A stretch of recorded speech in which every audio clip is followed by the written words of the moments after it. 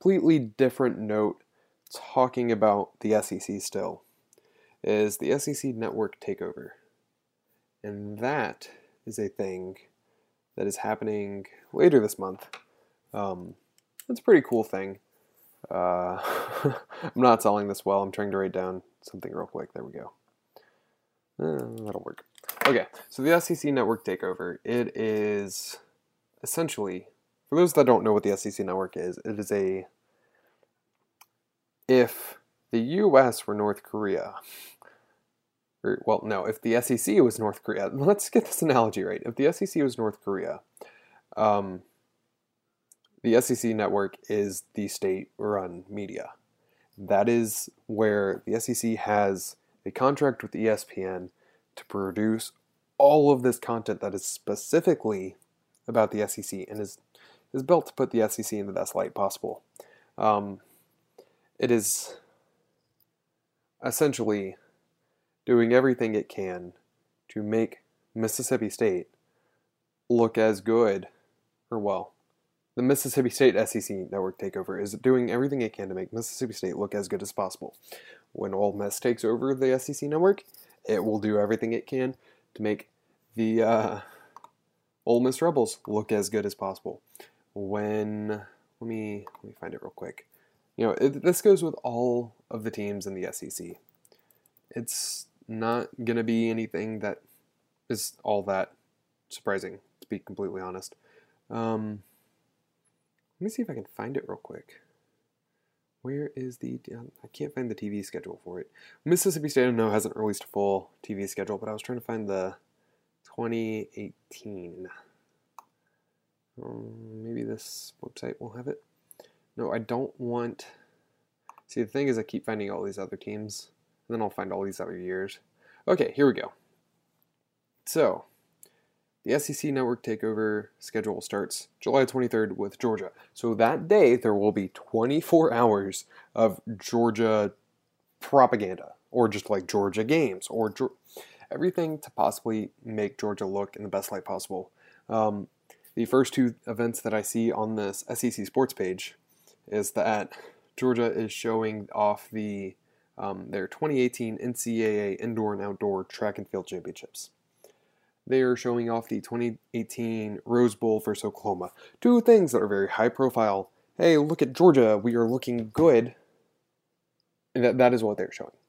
Alabama is July 24th, doing the same sort of thing. And none of these teams are ever going to showcase like a loss or anything that puts them in a bad light. So you've got everything from like the Ole Miss is doing the SEC Inside 2018 SEC baseball tournament, where they go and win the tournament. Like, that is something that is supposed to make them look good, and does. A&M showing the 2011 women's basketball championship versus Baylor. You get the idea. There's some teams that are going to show like stuff from the 80s. They're going to do some SEC storied. LSU's doing their SEC storied about Pistol Pete Maravich. Dang it, South Carolina. South Carolina's doing the women's basketball game between South Carolina and Mississippi State. I want to say in the SEC tournament. That sucked.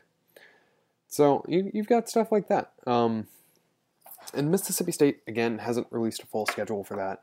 But they have released that they will do at least 2 events in those 24 hours.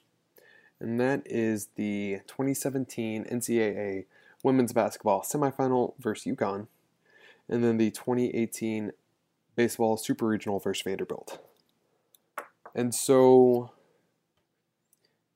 if I had to guess based off previous strategies, previous schedules, they're going to do everything they can to showcase the entire athletic department. It's what they've done in previous years, as best as they can. They're going to go for some historical angles, but also some recent big ones. Based off like the win over UConn, and then the Final Four win over UConn, and then the 2018 baseball super regional. If I had to guess, they're going to have the Final Four win over Louisville? Yeah, if they're going to do another one from this year. For women's basketball, the win over Louisville from this past year. There's quite a few wins from Louisville over this past year. The football team, the Gator Bowl might get showcased. I doubt it, though. Or the Tax Slayer Bowl, whatever it is.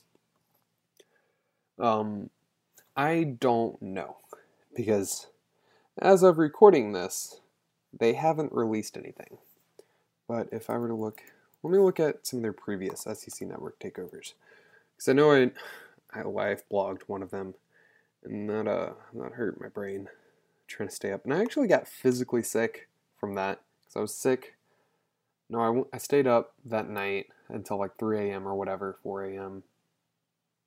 And then went to sleep, got a couple hours of sleep, got up again at like 5 or 6. Stayed up pretty much all day.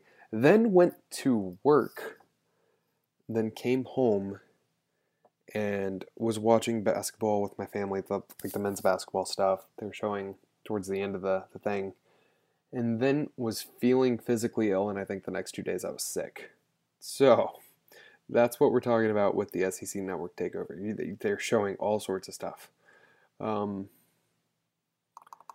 let me see if I can find the schedule from last year. Oh, here we go.